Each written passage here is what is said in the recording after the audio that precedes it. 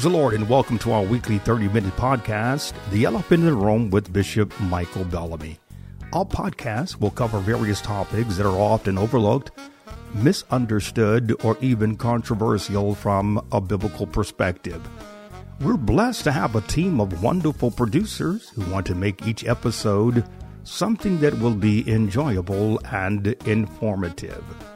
During this episode, we will continue last week's discussion on grief and how it affects us in its beginning stages and changes us as time passes.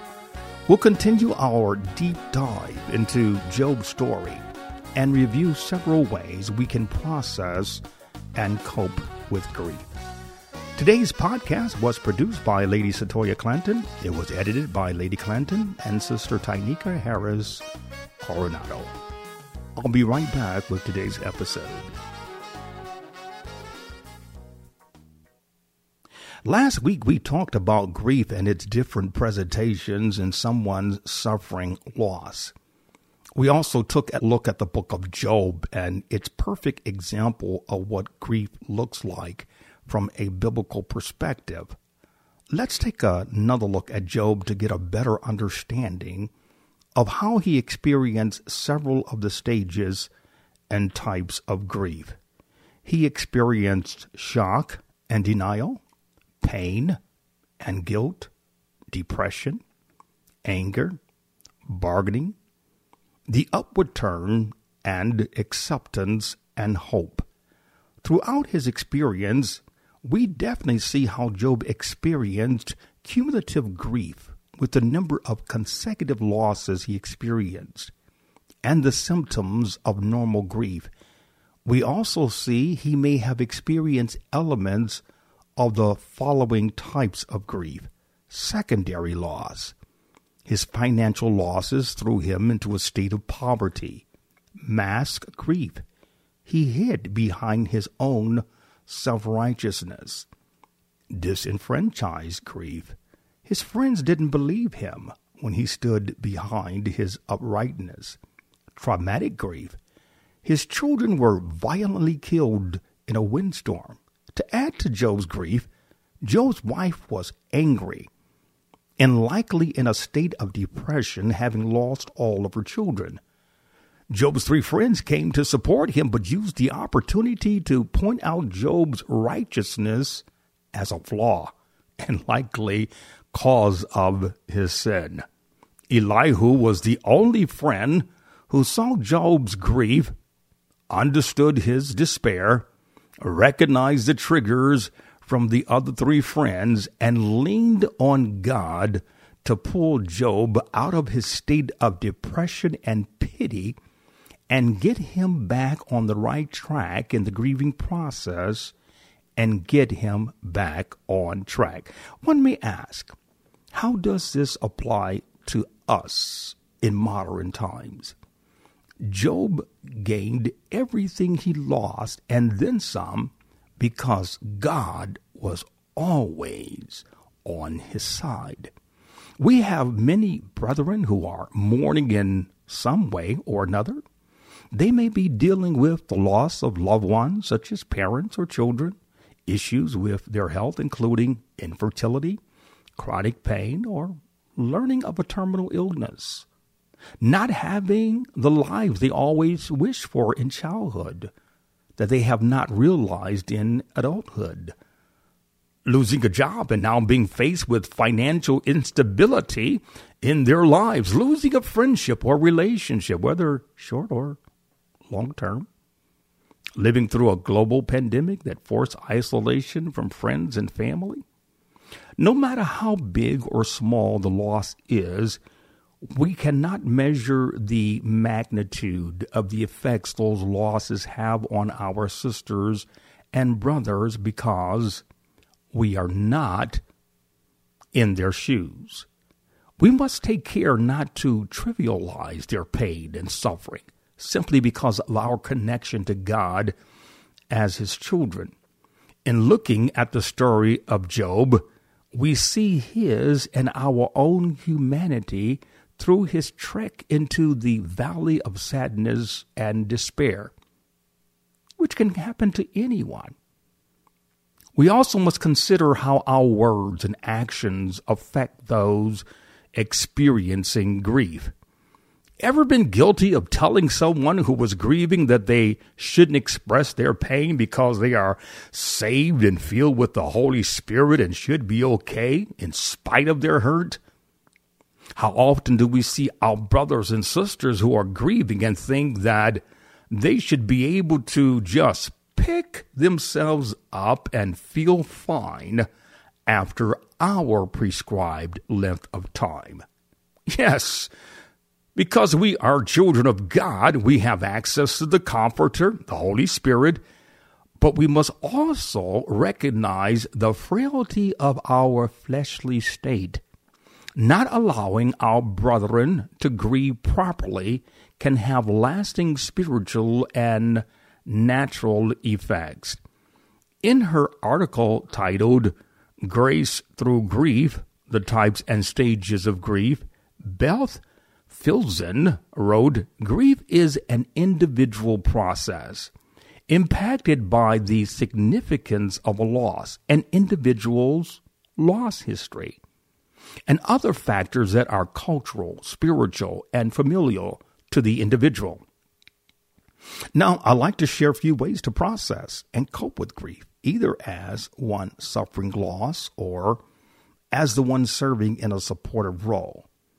The Cleveland Clinic offers several ways we can process and cope with grief. If you're experiencing grief, take care of yourself. Practice self-care. During your process of grief, it's important and essential to remember your mind and body by getting enough sleep, eating regular meals, and getting some exercise. These are all important to your mind and body health. From a spiritual perspective, take care of your heart and mind by seeking God's comfort and peace as you process your loss. During your self-care routine, find ways to spend quiet time with God by reading the Word and focusing on scriptures that bring comfort, such as Psalms 23, Psalms 61 and 2, and John 14. Stick to a routine. While dealing with the loss of any kind, a routine helps you center yourself and get your focus off of the pain.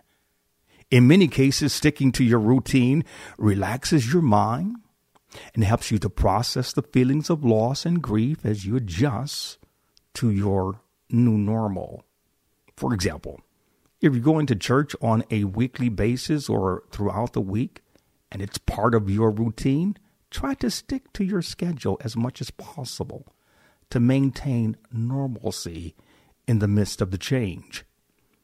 Attend to your emotions. This tip is very important because when we suffer losses, our minds would love to forget everything that is happening or has happened. However, it is crucial to allow your body and mind to experience the emotions and feelings concerning your loss as you work through the grieving process. There is no set timeline on how long grief lasts, but know that distracting yourself many times to avoid the pain of your loss causes the grief to last longer than it is intended to. Healthy ways to manage your emotions include spending time reminiscing on good moments with the loss of a loved one can help ease the pain. Reach out to others.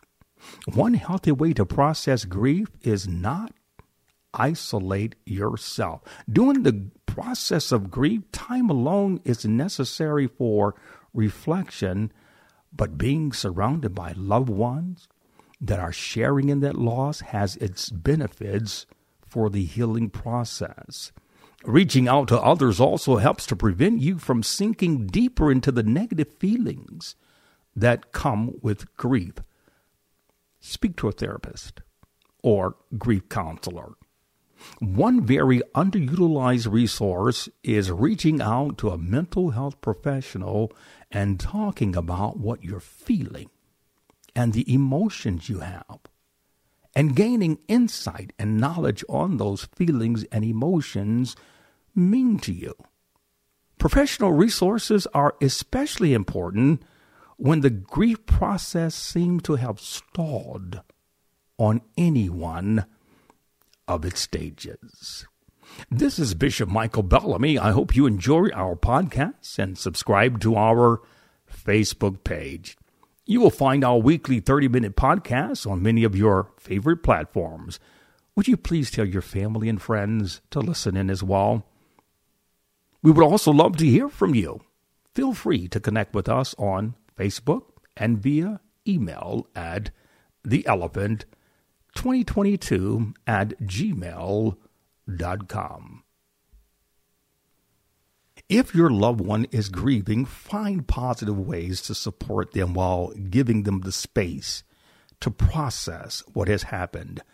Matthew chapter 5, verse 4 reads, "Blessed are those who mourn, for they shall be comforted."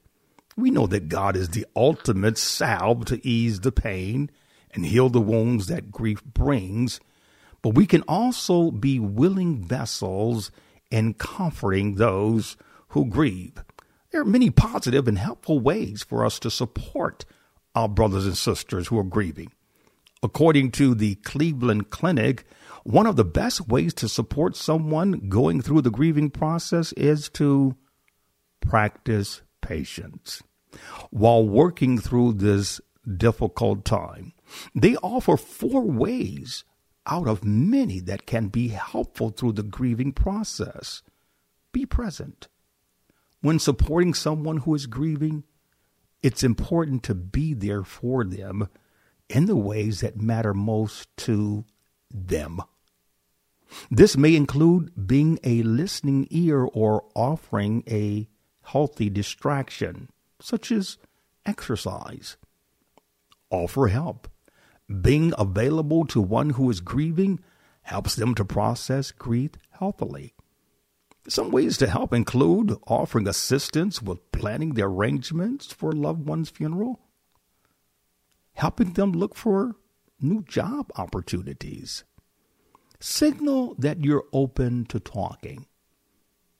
One way this method of support helps is showing the grieving person that you're open to talking to them about their loss. Many times, the person who's grieving is waiting for a signal that it's okay to share stories and process their feelings with others. If they do open up, listen more than you talk. Don't minimize someone's loss. This is probably the most important way to support one who is grieving.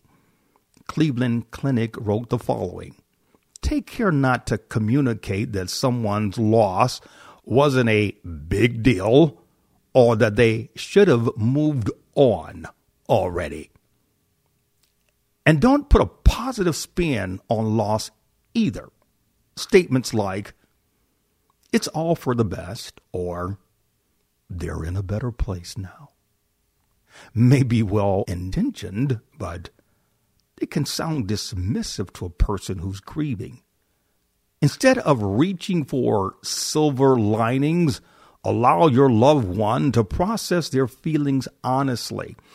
It's a natural and necessary part of living." In their article, Bible Verses About Grief, the Bible Study 2 staff wrote, "Yet grief, as painful as a season as it is a necessary part of our healing. To run from grief is to run from the very thing that can quell the pain of our loss. Our grief has a purpose if we come to God and use Bible verses and prayer for healing. Grieving is the process God uses to bring us to a place of wholeness." They offered several scriptures that can also help with the grieving process. Matthew chapter 5, verse number 4. "Blessed are those who mourn, for they shall be comforted. Revelations chapter 21, verse 4. And God will wipe away every tear from their eyes. There shall be no more death, nor sorrow, nor crying. There shall be no more pain, for the former things have passed away. Psalms 147, verse 3. He heals the brokenhearted and binds up their wounds.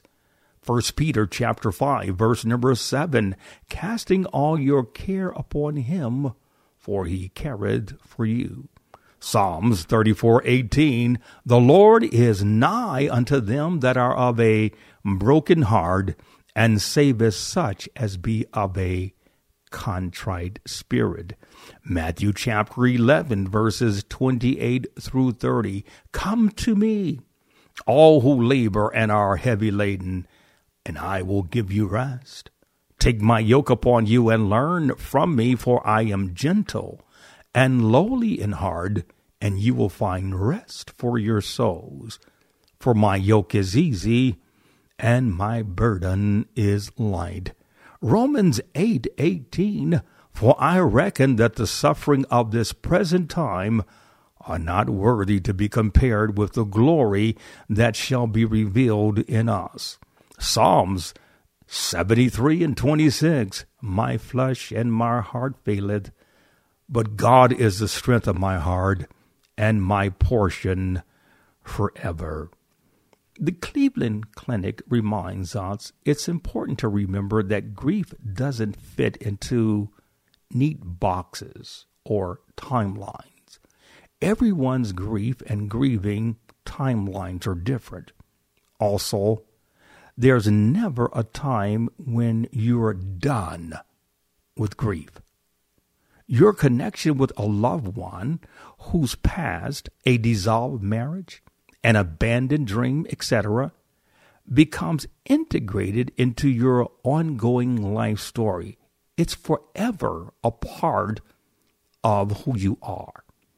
The next time you encounter someone who has suffered some type of loss, I urge you to practice the fruit of the spirit of love, gentleness, and long-suffering when dealing with them. You never know what words you say or how you handle them in one of their most vulnerable stages can have lasting effects on their spiritual, emotional, and mental health. Well, friends, that's all we have for today on this episode. I hope you have enjoyed today's episode, which was produced by Lady Satoya Clanton. Be safe, stay healthy, God bless.